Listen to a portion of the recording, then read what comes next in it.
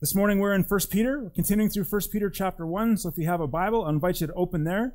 Last week I said that I wanted you to have the Bible in front of you for a couple of reasons. One, so that you can see that I'm actually reading from the Bible.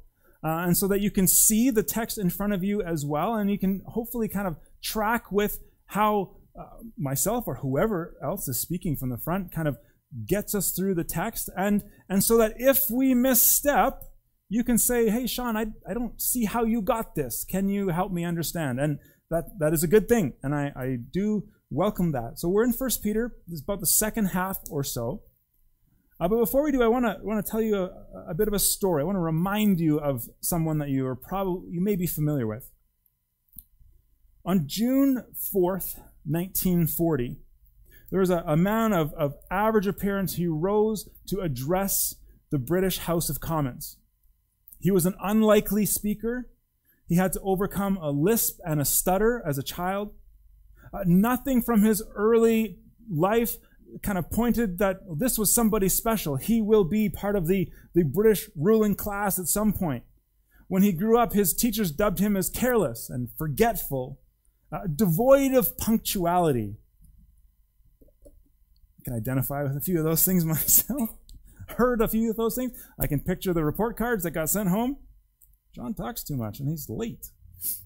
But he stood a mere 5'6" in height. But on this day, he stood up and with the full assurance of his authority to speak, and in the absolute conviction of the urgency of the moment, Winston Churchill took the floor. And he delivered his now historic address, "We Shall Fight Them on the Beaches," a speech that both inspired and catalyzed and challenged the British people to redouble their war efforts.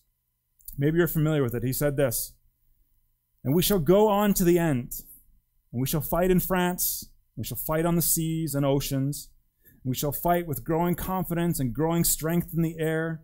We shall defend our island, whatever the cost may be. We shall fight on the beaches. We shall fight on the landing grounds. We shall fight in the fields and in the streets. And we shall fight in the hills, and we shall never surrender until, in God's good time, the new world, with all its power and might, steps forth to rescue and the liberation of the old." This world leader delivered this, probably one of the best known speeches of the 20th century. Was kind of very little to look at in his earlier years. And so it's kind of similar to Peter, wasn't it? Peter, an ordinary, uneducated fisherman from a backwoods area in Israel. But all of a sudden he meets Jesus. And he spends some time with Jesus. And Jesus invests in him. And he watches Jesus' life and sees his death and resurrection and then has the Spirit come on him. And now he steps into so many places and speaks with authority and with courage and with boldness that threw people off. And that's who's writing this letter to us, this Peter.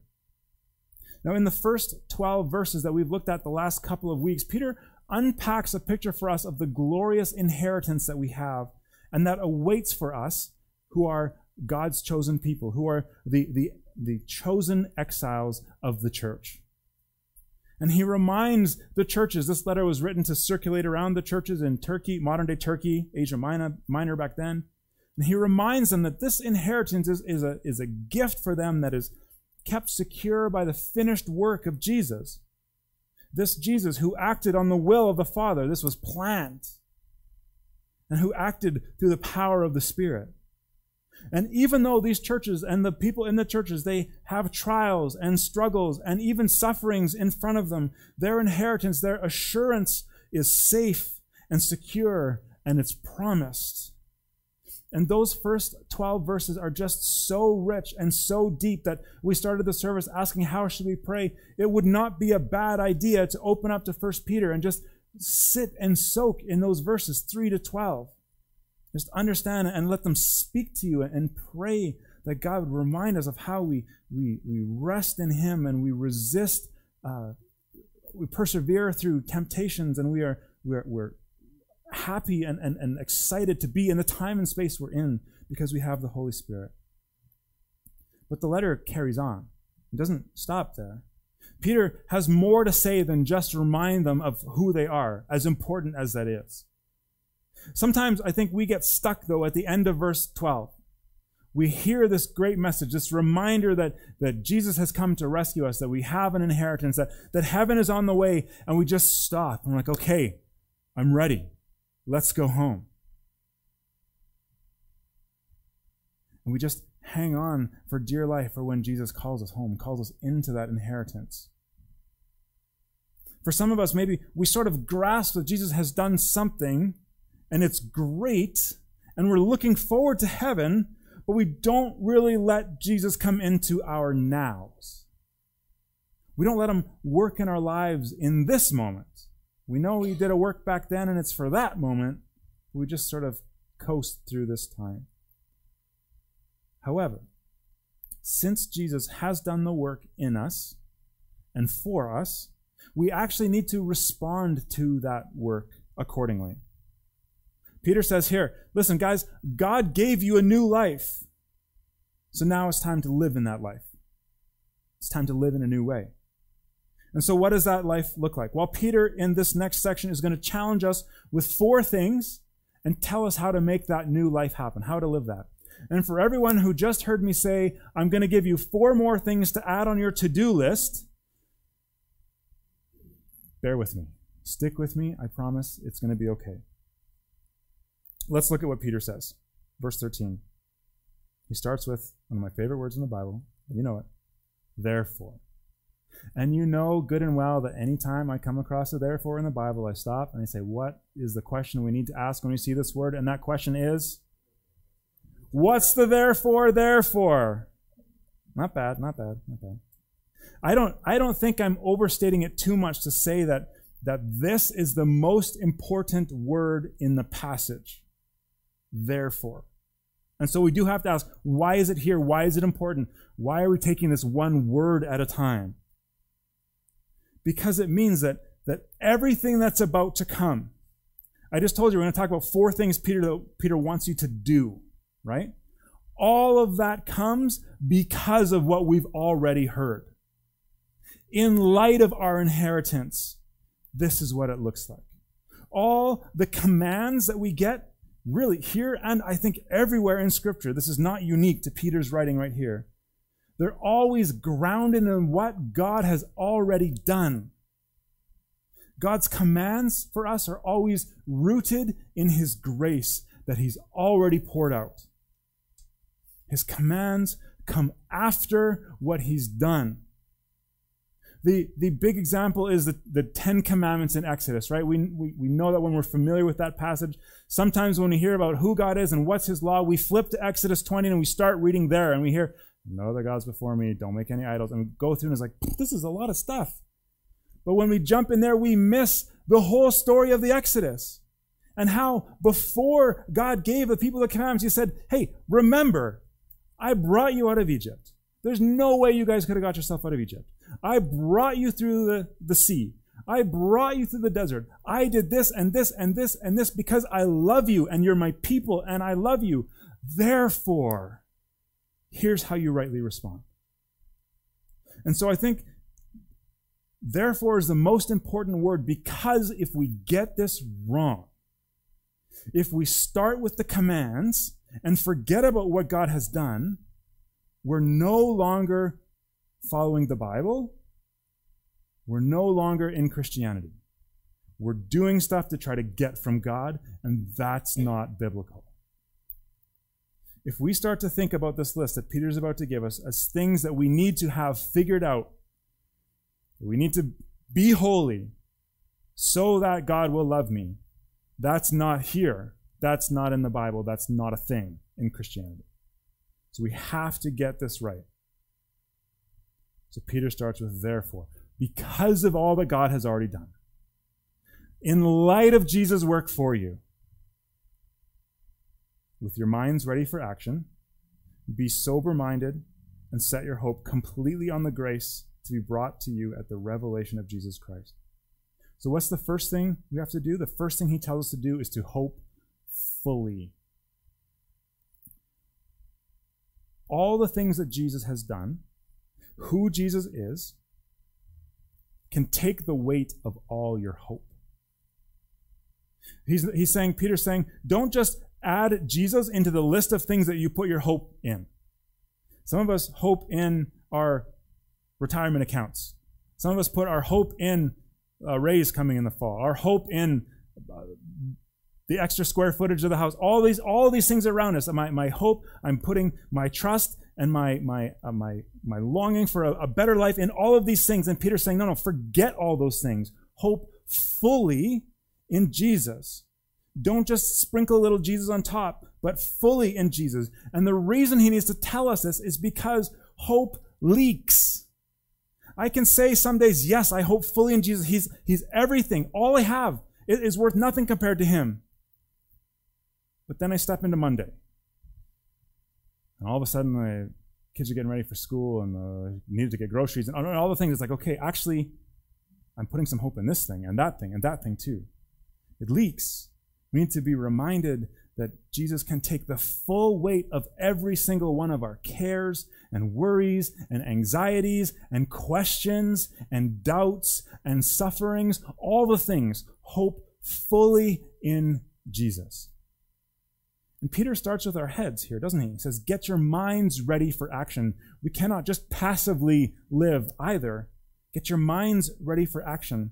Now, so often when I try to be more like Jesus or be holy, which is, spoiler alert, the next thing Peter's going to tell us to do, I start with this. Okay, I want to be like Jesus.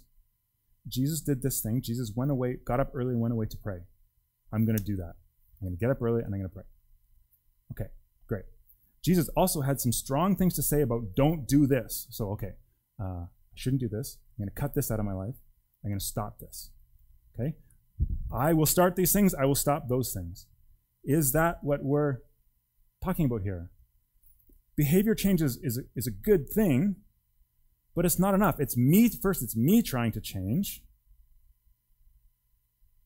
But what Peter's saying is, that it's good that you want to change your behaviors, and that behavior changes, it's an important part, but the problem starts farther back than that. It actually starts in your minds. It's not just what you do, it's how you think that we need to bring in alignment with Jesus. Do you know how temptation works? Something or some sin presents itself to you, something that will actually get in the way between me and God or you and God, shows itself and presents itself to you as a reasonable choice or a good choice or a delicious choice. And in that moment, if we allow our thoughts to camp out on that thing, that's where the problems start to begin for us. Being tempted is not a sin. It's what we do with the temptations, right? James 1:15, James writes, after the desire has conceived, once we've allowed our minds to sit on that thing, dwell on that thing that we know will get in the way of us and God, that God has told us is not good for us. After the desire has conceived, it gives birth to sin. And when sin is fully grown, it gives birth to death. I was taking a preaching class a couple of weeks ago, and kind of somehow the prof did a fantastic job of kind of teaching us how to open up the scriptures and how to teach. But he also did exactly what he was telling us through the classes in some ways. And I don't remember how he got here in one class, but one class he looked at us all on Zoom because we were scattered across the country, and he said, do you know why you sin? Well, we're all pastors. We could probably come up with the list, right? Fun, and then flush the other things. He's like, no. Bring it down. The reason you sin, he says, is because you love that thing in that moment more than God. Now, I've been in some quiet Zoom chats, but you could hear a pin drop across the country because he was exactly right. In that moment, my love for God is less than my love for that thing. Because we're acting out our heart's desires in that moment, right? We think that thing is going to be better for us, and so we go after it. It starts with our minds, not with our actions and with our behaviors. That's why elsewhere in the New Testament, Paul doesn't say to the Romans, be transformed by a renewing of your behaviors, but instead, be transformed by what? A renewing of your minds. Of your minds, so that you may discern what is good and pleasing and the perfect will of God. So Peter calls us to be prepared for action, to set our minds on the things of Christ. And he also says that we're to be sober-minded, to think clearly about these things. We should be a clear-thinking people. The followers of Jesus, we need to think about the world and what God calls us to and how to interact with the world. And we need to take the words of Jesus seriously. Now, how do we do this? We have to crave God's word. We have to be in the text. Peter continues, verse 14, as obedient children, don't be conformed to the desires of your former ignorance before you knew Jesus, before you met Jesus. But as one who called you is holy, you are also to be holy in all your conduct. For it is written, be holy because I am holy. So the second outworking of our faith, because of all that Jesus has done for us, we are to be holy. That one's easy, right? We don't need to talk about that. We can just move on. Man, Peter builds on his call to set our full hope on Jesus and then says, be holy. Be set apart in all that you do. If there happened to be any Jewish converts in the room when this letter was read, they likely would have caught on that this passage and this kind of quote here was actually a common command in the Old Testament. In Leviticus chapter 4, 4 times, or in the book of Leviticus, 4 times this is given, be holy as I'm holy, be holy as I'm holy, be holy as I'm holy. And Jesus actually echoed this in the Sermon on the Mount in Matthew 5 too, where he says, be perfect, therefore, as your heavenly Father is perfect. Is there a harder command in the Bible than this? I'm not so sure. But to be holy, is to be set apart. It's to live as aliens and strangers and exiles. And Peter will call us more into that in chapter 2 as we get there in the coming weeks. And really, what would be more strange and what would seem more alien than living a life that is totally devoted to and obedient to God? It will look weird then and now. And obedience really is the key here. And it's a key marker of our genuine faith as well. Again, we don't obey so that we get God, but we obey because of what God has already done for us. And so we don't live in the world anymore in our former ignorance, but instead, as the Holy Spirit continues to work in us and through us and deal with some things, we start to think and feel and act and speak more like Jesus, which is becoming more holy. And so just as Jesus was and is holy, we strive to be holy as well, not to earn anything from him, but as evidence of our salvation. Elsewhere in our New Testaments, John kind of says the same thing in 1 John chapter 5, where he says, for this is what love for God is, to keep his commands, to obey him. And he says his commands are not a burden. So we show God that we love him by obeying him, by submitting to his rule and reign over our life. And it's not a burden. It's not easy. But as we fit under the yoke of his teaching, it fits right. Even though God's commands might be difficult and they might cost us things and they will make us look like strangers and aliens in our lands, if we love God, then we know that those commands are boundaries and guardrails set up for our good. God loves us, and he tells us, because I love you, you need to live this way. Like a good parent would tell their child, right? We set these things up for our good, and we obey. Well, how do we know God's commands, which we need to follow and obey to be holy? Well, we've got to soak in his word. And so Peter says we want to hope fully, we want to be holy. And he continues and says you need to fear rightly. Verse 17 is, if you appeal to the Father who judges impartially according to each other's work, you are to conduct yourselves in reverence or with fear during your time living as strangers. For you know that you were redeemed from your empty way of life inherited from your ancestors, not with perishable things like silver or gold, but you were redeemed with the precious blood of Christ, like that of an unblemished and spotless lamb. And he was foreknown before the foundation of the world, but was revealed in these last times for you. And through him you believe in God, who raised him from the dead and gave him glory, so that your faith and hope are in God. Now there are a lot of things in this world that we can be afraid of. And if you need any, if you're wondering, turn on the news, Open a newspaper, log on to any social media channel, and there will be a gluttony of things you can decide, this is terrifying, I'm going to be afraid of this. But Peter says that believers are to fear God, that our lives should be characterized by a reverence towards our Father and our Judge. Now, the idea of fearing God has kind of fallen out of favor a little bit in churches recently, a little bit. We try to soften that language a bit. It's like, oh, what he really means is just honor God, respect God. Remember, he's God and you're not. All of which is good and true, but when we start to use language like that, you know what it does? It kind of takes God from his rightful place and sort of lowers him down a little bit. Right? I honor my parents. I respect my parents. I honor and respect lots of people. When I use those same words for God, it kind of brings him down, which we don't want to do. Peter reminds us that God is a personal and loving Father, yes and amen. But he is also an impartial judge of our hearts. And that should elicit a reverent fear or an awe and a respect for God. As one writer says, it matters that we revere him, because if it matters that we revere him, for those who forget the transcendence of God will soon forget his commands. Right? If we take God from his rightful place and start to think, well, maybe he's just like a good parent. Maybe he's got some good ideas. Maybe like that, I respect him, but I also respect a principal, a politician, all these other things. All of a sudden it's like, well, why am I obeying this? Those who forget the transcendence of God will soon forget his commands. And the Old Testament bears a repeated witness to this effect.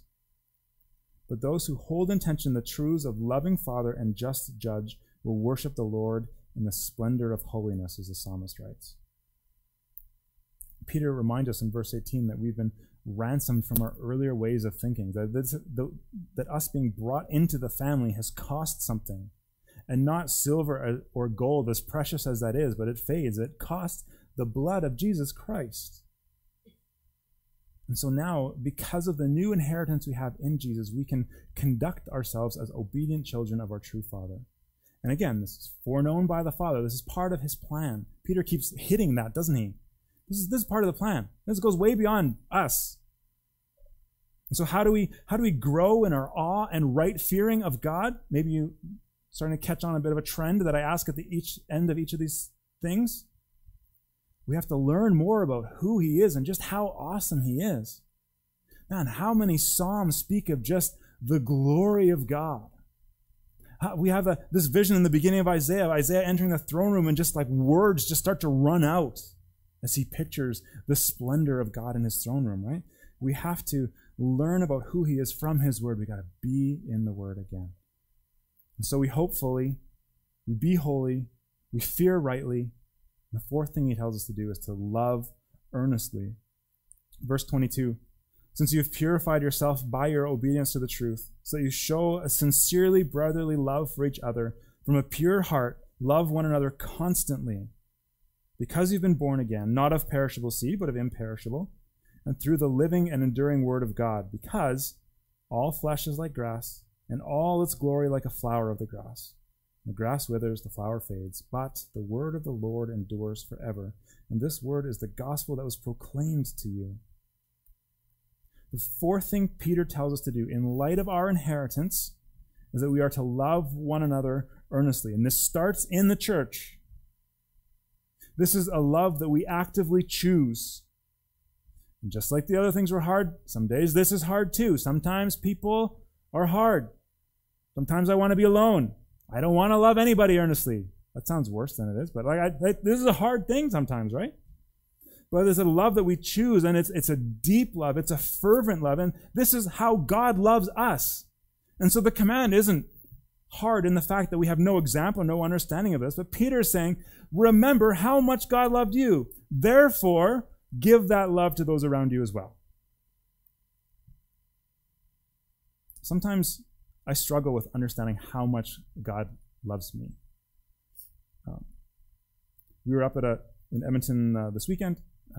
course, like a prayer and kind of a healing and a ministry course we were in, and had some time where one of the teachers just kind of prayed with each one of us, and came to my turn. His name was Sean too, which is really, really a bad thing for the whole course. And Pastor Sean's going to teach on this. I was like, I'm going to what? No, it was another Sean. Hallelujah, praise the Lord.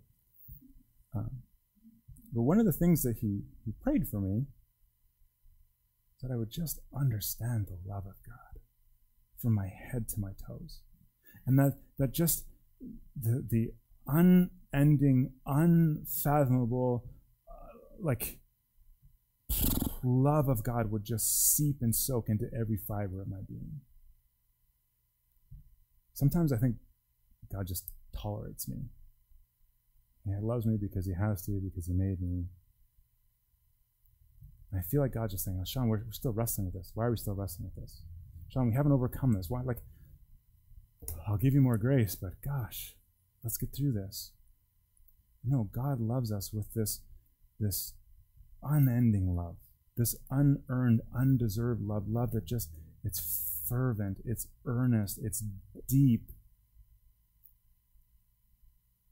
He tells us to love others the same way. And this isn't easy. It wasn't easy for them. It's not easy for us. Often when we're going through hard things, the people who are closest to us take the brunt of our emotions, don't they? I'm trying to slowly learn this as parents too. Sometimes when our kids have hard days at school and they get home, who gets it? I get it. Right? And we've been told that, you know what? The reason that your kids feel like they can kind of blow up emotionally when they get home is because they're safe there. They feel safe. They know that you love them. And they've been trying to be good for all day because the teacher says do this, and the bus driver says do this, and the lunch lady says do this, and the supervisor says this, and the music teacher tells them to do this, and they just don't want to do any of it, and so they get home and blah, welcome home. The people closest to us often get our hurt. And they get our big emotions. And that's the church sometimes, right?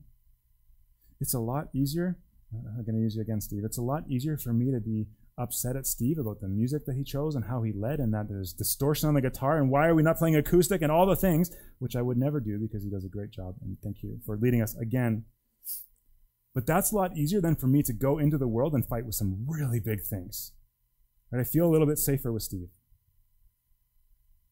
And so Peter knows that when things get tough on these new churches, and when things get tough in our church, because they will, and they do, we'll be tempted to start bickering amongst ourselves. He says, no, that's not it. That's not how you relate to one another.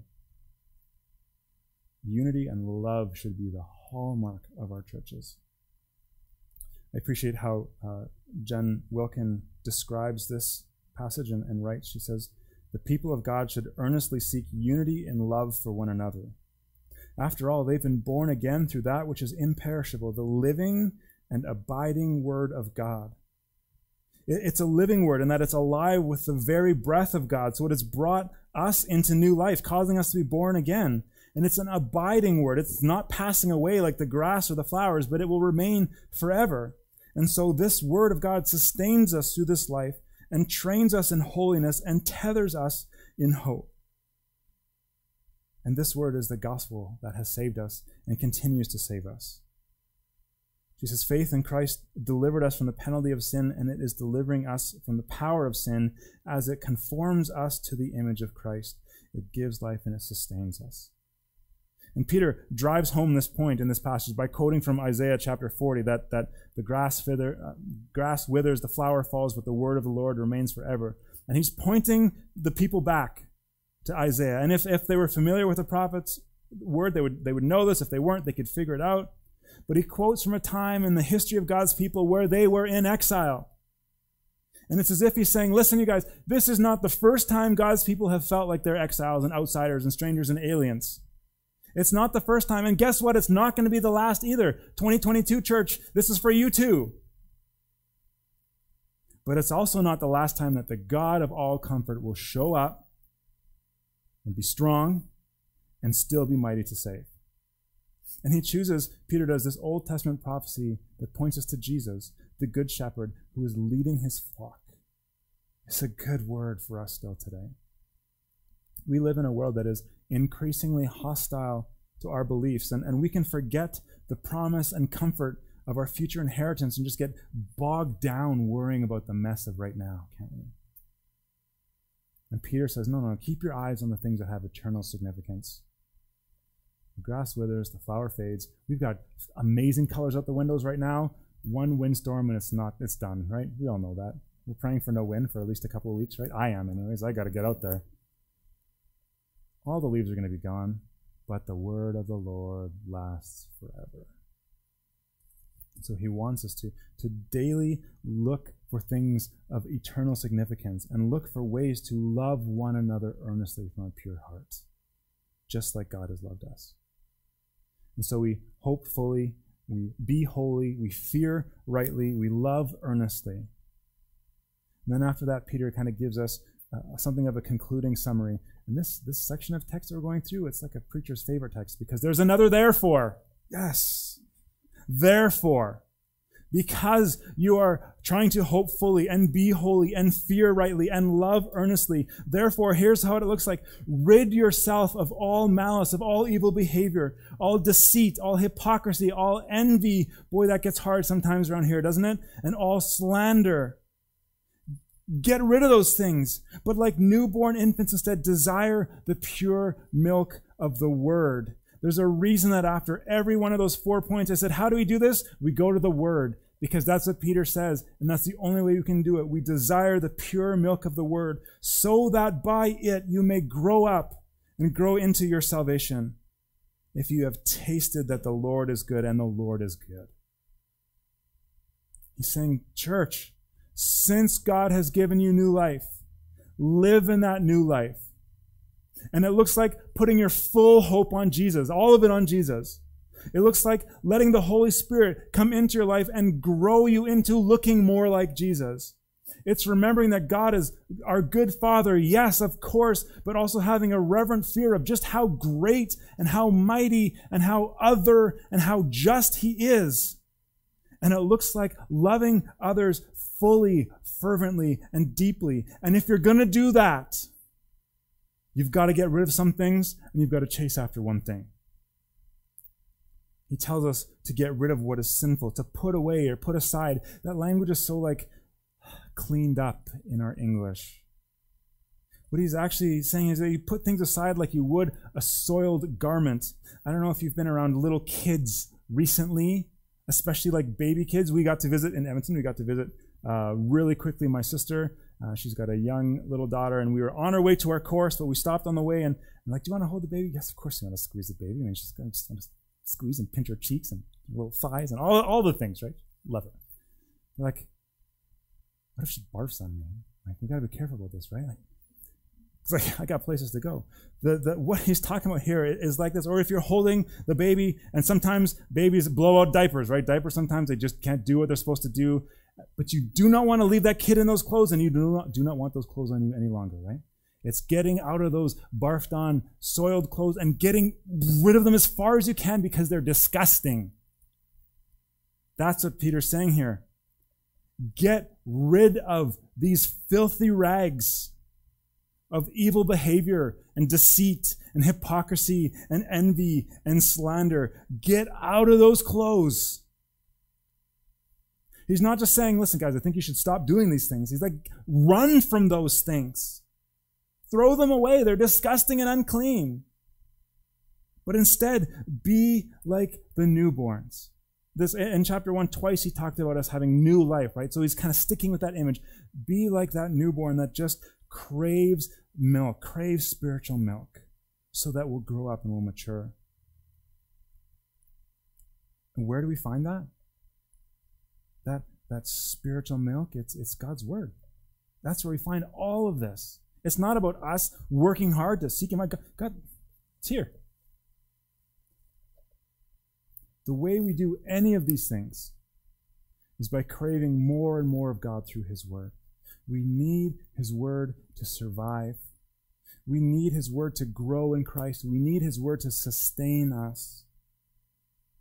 Let me wrap up with this. By God's grace, we have been given a new life, and so we live in a new way. We long to hope fully, be holy, fear rightly, and love earnestly. We want to put aside all the things that get in the way of our relationship with God. We listed them, the desires, the hypocrisy, the slander, the evil, all the things. We want to crave more and more of God's word. And this is completely countercultural, but it's completely natural for God's children. Let me pray. God, thank you for this morning and this opportunity that we have to worship you, and this opportunity that we have to hear from you. If there's anything that I've spoken this morning that's not of you, I pray that you'd remove those things from our minds. And if there is anything this morning that you want just to highlight, I pray that you would highlight those things in our minds. Jesus, thank you that you came and you showed us how to perfectly relate to God, that you were perfectly obedient. You hoped fully, you were holy, you feared rightly, and you loved earnestly.